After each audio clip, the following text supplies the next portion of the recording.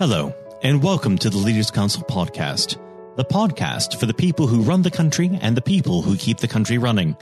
You join us on yet another pleasant day in the capital. I'm Matthew O'Neill, and today, as always, we ensure that we have a variety of distinct perspectives on leadership. First, we're joined by Andy Parkin, Managing Director of Speed Screed. Andy, hello. Hello, Matthew. Thank you for coming on the podcast. We might as well dive straight in. What does the word leader mean to you? I think it means lots of things. I think as you grow, from a child into a man and then into a more experienced being, I think it evolves and it is always changing, really. I think it's a multitude of things. I think we get initially a concept of being a leader is literally somebody that must, virtually drag people through. And I don't know, we see people in history, kind of great leaders, and it seems as though they need to be these kind of strong characters. But I think as you develop, you probably realize the world is, a slightly different place, and leaders are more of I believe, are more kind of inspirational people, mentors, and empowering others. And so I don't think it's, kind of like the historical version of it anymore. I think it's a different feel to it now, I think. Now, you mentioned mentors. When you were first starting out in business, did you have a mentor, and how did they impact the way in which you lead your team today? I think my first kind of mentors really are, you can probably pick a couple of teachers, school-wise, etc. I mean, I think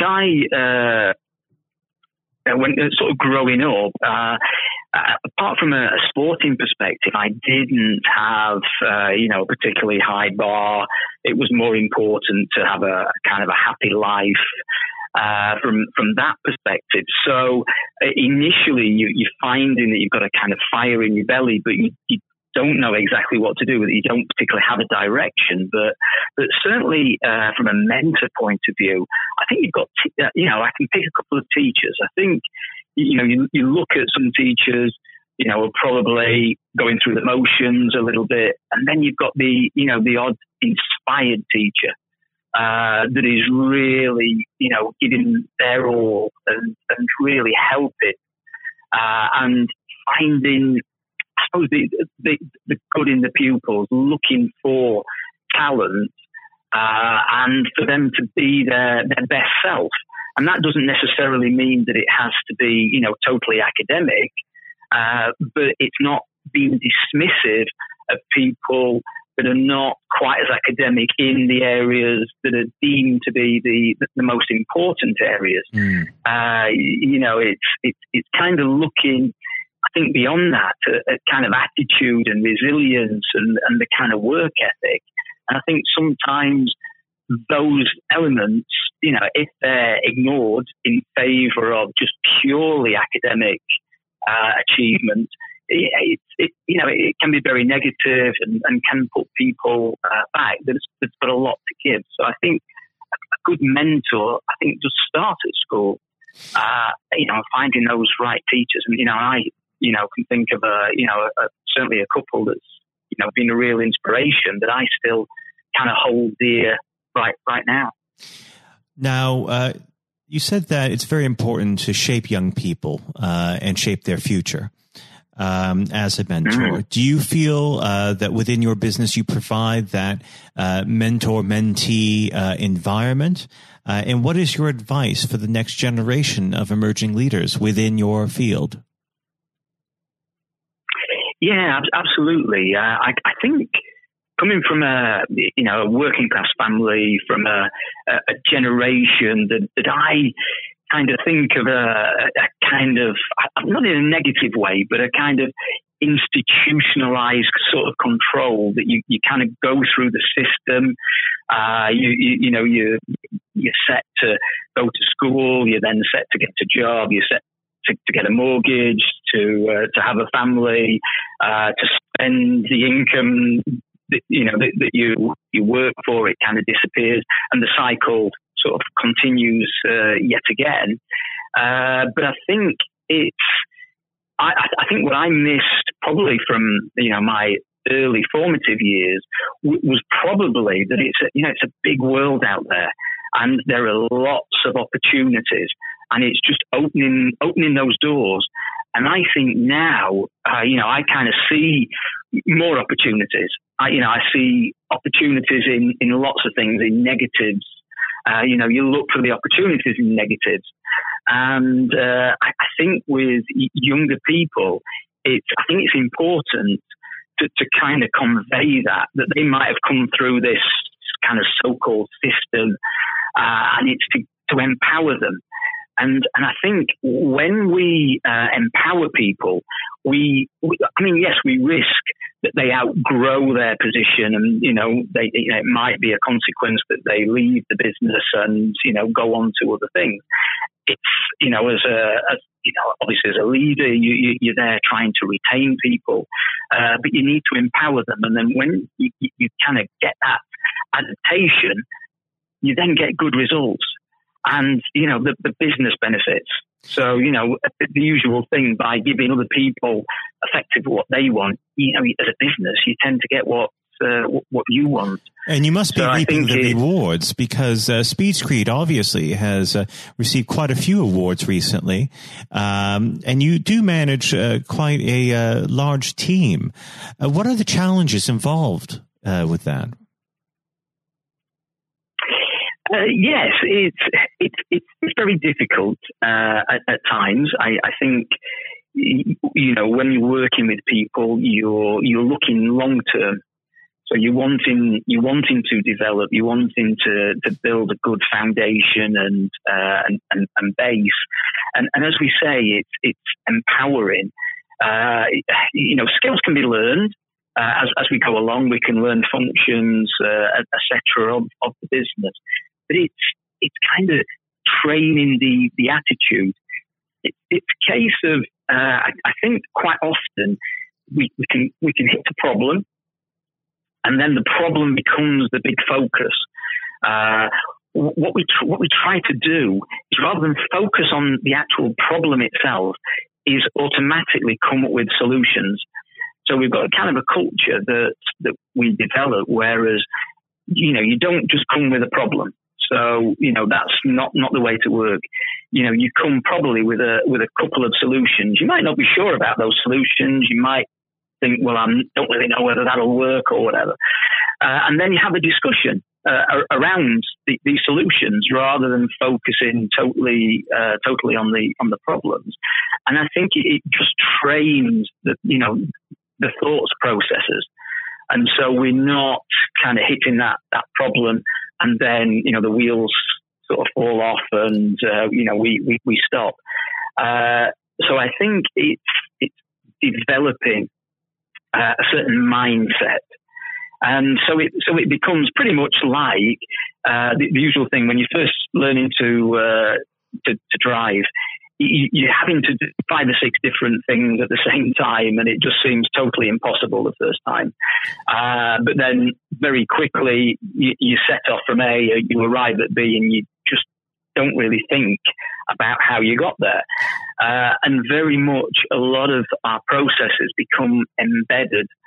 And so, you feel empowered, and you feel like you can solve issues. So I think it's just belief. It's just belief in and empowerment, I think. Well, Andy, unfortunately, we're running quite close to time. But before I let you go, what does the next 12 months have in store for Speed Screed? Well, it's very exciting. We have 2 new people. Exciting talent. I believe that they have a great amount to give.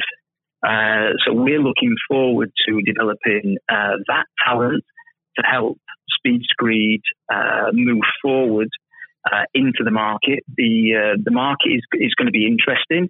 Politically, we seem to have got greater stability now, which is good news for the construction industry. Hopefully, the transition will be a good one.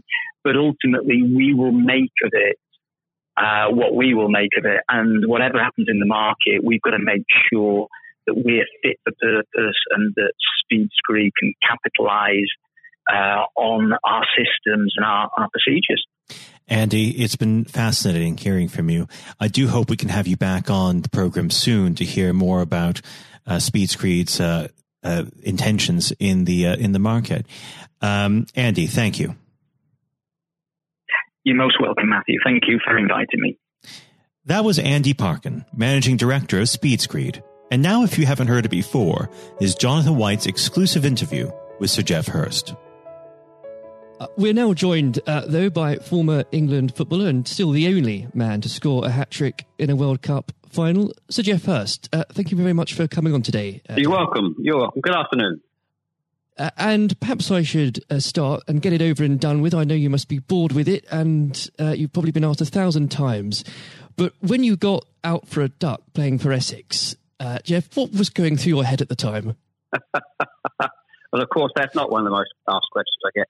Oh, there are one or two people who are very familiar who do Google me, who realise that I did score nothing for Essex. My only game for Essex first team when we played against Lancashire in Liverpool, a place called Egbert in Liverpool, many, many years ago, 1962, I think that was. So I didn't, I didn't really feel it at the time. It was lucky to be playing, I guess. There were one or two injuries. But the problem that I had was really messing about between the two sports. That was very detrimental to me over that period of time, being stuck between the two sports. And I think for those that don't know, there's another world that might exist where Sir Geoff Hurst was a first-class cricketer and not perhaps a footballer. But whether it's business or cricket or football, obviously the importance of leadership, it can't be understated, no matter what form that comes in. When you were at West Ham, Geoff, and when Ron Greenwood first came along, he made obviously some pretty radical changes. Was this a man that genuinely inspired confidence the first time you'd meet him? Absolutely. I mean, he was simply a fantastic coach or teacher, if you like, of football. And they quite always mention when we talk about Ron Greenwood, Harry Redknapp, who was played under him and has been very successful as a player and a manager over many, many, many years. He's come across many coaches, of course, and managers during his time over years, I guess. He would still say that Ron Greenwood is the best coach he'd worked with. So you're very fortunate. I think you think you're lucky when you come across, if you have a great teacher at school and a great coach as we had in Ron Greenwood, and of course a great manager in Sir Alf Ramsey. So to come across people like that, of that calibre, can have a huge influence on your career, of course, and then your life. And that's quite purely the case. Absolutely. And in those early days at West Ham, with a manager like Ron there, it's also important to have confidence with your other players, and of course they become your friends. Who did you look to at the time when to inspire confidence in yourself? Was it Peters? I think probably. Well, I was very fortunate to play with the calibre of the players I did. Again, extremely fortunate to play with the captain of England and West Ham, and Martin Peters, who was a fantastic player. And as far as Martin's concerned, I think sometimes he didn't quite get the recognition he deserved. What a wonderful player he was. In terms of inspiring confidence, I always probably say that the biggest influence for me, I guess, would be the captain, Bob Moore. Although he was only about 8 months older than me, he graduated through the system probably 3 or 4 years earlier. He played for England in 62, 4 years before the final when I played. And so he was more, looked upon him more as a senior player, if you like, not as a guy with the same age group as me. And I looked at how he trained, how he acted, how he behaved.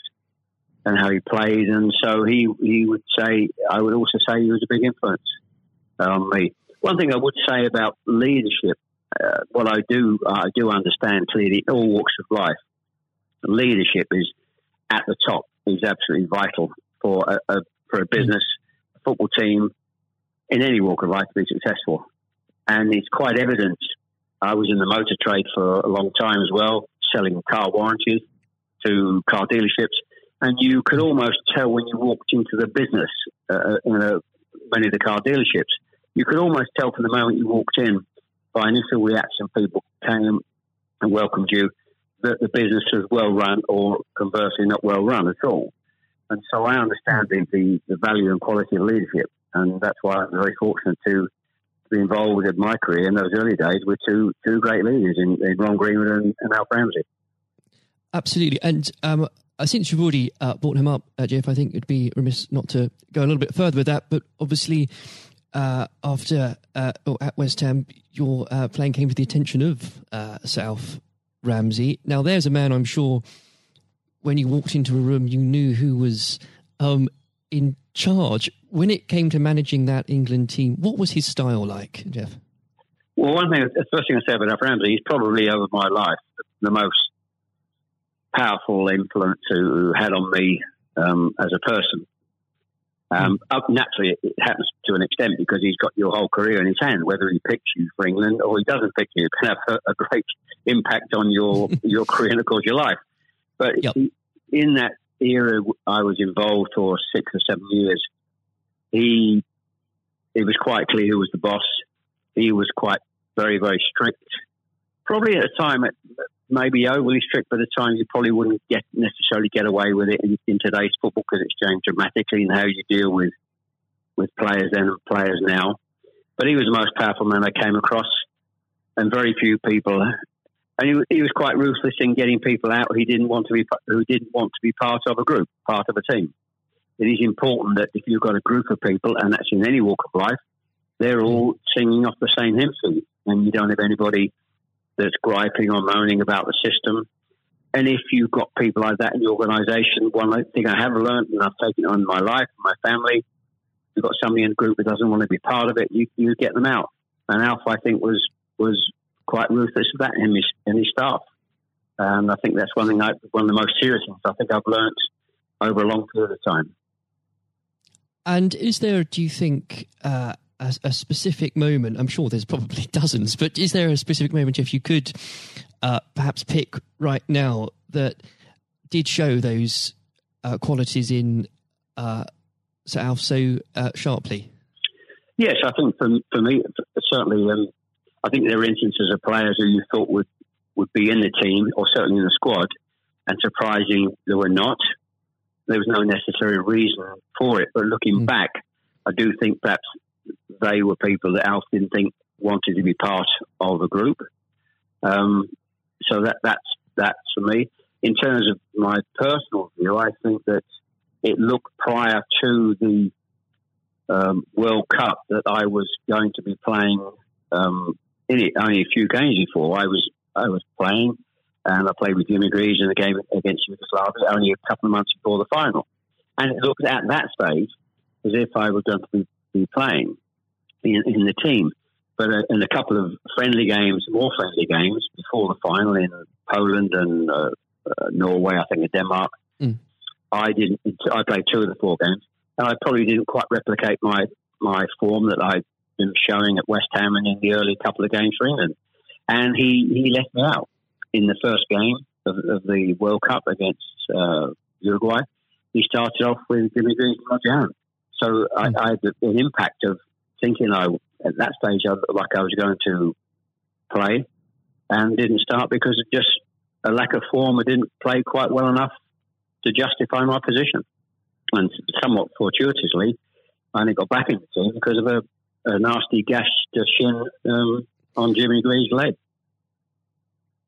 And I think what you've said there, Jeff, actually does sum that up really well. And more than that, whilst it's important to have that someone in charge with those qualities, it's almost useless if there isn't a strong and unified team behind them. And there really must have been moments, maybe there weren't, but let us know, in that 66 competition, the prolonged pressure on all of you, the weight of a nation, did it get to you? Oh, not for me personally, no. I think, and I don't, not for me, not for a second. I think I was just happy to be involved in the squad initially. Not at all. You're not aware of the magnitude of the occasion, really, looking back out. So I never really felt, people talk about pressure a lot, and it's there, and players talk about it in life. I didn't really necessarily feel any great pressure during the time I was there. And what is also important to say about Alf Ramsey, the people he left behind that were left in the squad after he moved one or two players out, the squad were a bunch of very hard-nosed, professional, top-quality people. And that was, again, the leadership that Al showed. He got people in together that were very, very strong personally. And I think that was part of the success we had. We were I always describe our group as hard-nosed professionals. We have some great players, but overall they were great hard-nosed professional players. And great quality people who we've kept in contact with, over the years. And Jeff, I've got to ask, and I'm not making this up, I've genuinely heard that people do ask you whether or not you realise there were people on the pitch at that moment. I imagine you were busy on something else. Well, I did some theatre shows last year, and they've gone fairly well, and we're going to do a series of theatre shows, in fact, starting this week, over the next 2 or 3 months. And at the end of the theatre shows, we have about 20 minutes where we allow the people in the audience to ask questions. And I won't mention both. They're too long to talk about both questions. The other one's a really stupid one. It's too long for me to tell you. It's absolutely ridiculous. But the other ridiculous question I get asked, did I realise there were people on the pitch? And of course, I jokingly say, yes, I was just about to shoot to score the goal. And I looked round, put my foot on the ball, and looked round for a little while and said, oh dear, there are 6 or 7 people running on the pitch. So I've been asked that once at one of the theatre shows.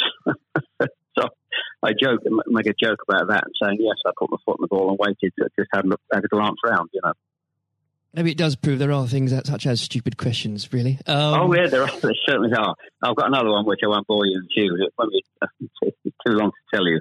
I was in a Jersey, or Channel Line, Jersey or Guernsey, 2 or 3 years ago, and most stupid, irrelevant questions, absolutely nothing to do with football whatsoever, which was absolutely, but I can use that now because it is quite funny.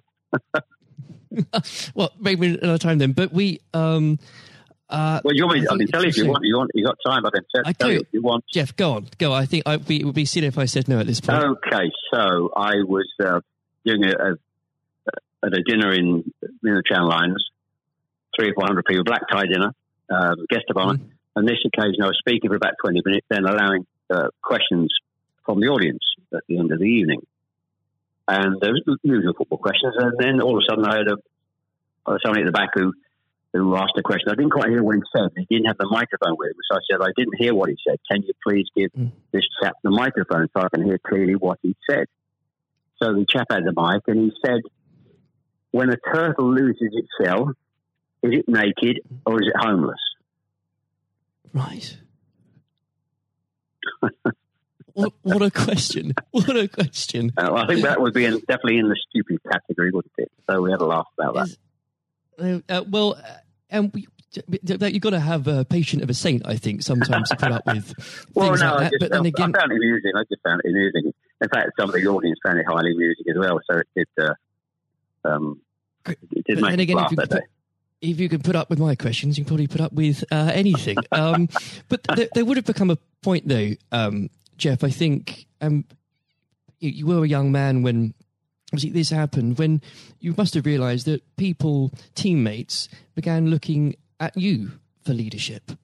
Is that something that occurred to you, or did you just realise that by one way or the other, people actually begin to look up for you for inspiration? Well, possibly. That's never really struck me until you've actually mentioned it now, quite frankly. It's a new question. Does anybody look up to me? I'm sure perhaps there are people who pay you compliments of fans of West Ham and Stoke, and of course England fans who I think probably it would be very immodest of me to suggest that I felt that somebody was looking to me for inspiration. You don't have to, but I will. It's okay for a third party to do it. Perhaps that may have been the case over the years. People look at you and maybe it has a helpful effect. But I do think you how you behave and set examples on and off the pitches, people must realise that has an influence. How you react and behave to situations on and off the field surely probably has an impact to younger players coming into the team latterly. And with that, looking at football today, is there anybody that you think particularly on the field or the sidelines that strikes you as someone with those qualities that you could identify in a natural leader? Well, current players, you mean? Oh, players, managers, anybody that you look to today, really?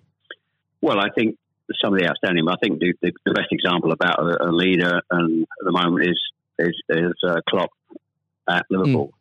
He has been absolutely fantastic to acquire the players and get them to their attitude is absolutely fantastic. They're great players, but there's more than just being good players in football. It is have a good player with a fantastic attitude, and their willingness to work for each other and the team is absolutely outstanding. Hence these unbelievable results. There are, and the great players not always succeed as individuals, or probably even certainly as a team if you haven't got the right attitude alongside it. And they're probably, and that comes through the leadership. That's not just luck. Absolutely. That's absolute leadership. He'd be the best example, of course, in football terms today. Easily.